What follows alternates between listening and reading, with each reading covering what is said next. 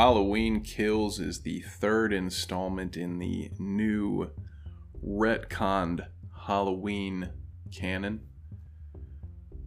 starring Jamie Lee Curtis, Judy Greer, and the entire town of Haddonfield, Illinois.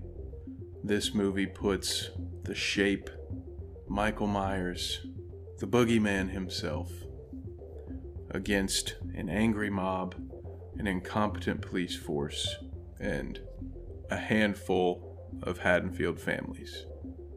Much like the original Halloween 2, Halloween Kills takes place on the same night as the 2018 Halloween, which is now, of course, a direct sequel to 1978's Halloween. This story sees Michael Myers somehow escaping his fate from the previous movie to return home, terrorizing the city of Haddonfield. Generally speaking, this was not a great movie. I enjoyed certain parts of the experience. There were callbacks, Easter eggs, and a few scenes that were entertaining at the very least. Sometimes entertaining, maybe not for the intended purpose, not for the director's or editor's intended purpose, I should say. There were some bad enough to be funny parts. There were some honestly good parts. There were some good effects.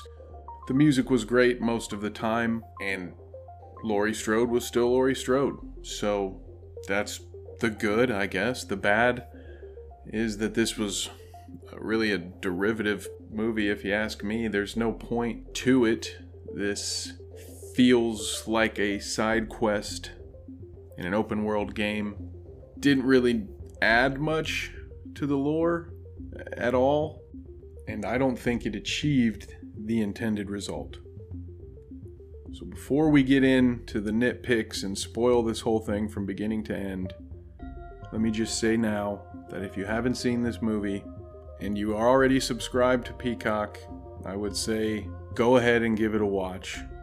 Especially if you're a fan of the series, you will see some familiar faces and hear some recognizable names. So there is some addition to the lore, but it doesn't feel meaningful. So if you're a completionist, if you're the type of collector who has to have everything, or the person who plays through an Arkham Knight game and gets all the Riddler trophies, then maybe go ahead and watch this. But if you're just a regular guy or gal who's not really keen to this Halloween thing, I would say absolutely do not pay a theater price to see this. And if you must watch it, try to borrow a buddy's Peacock login.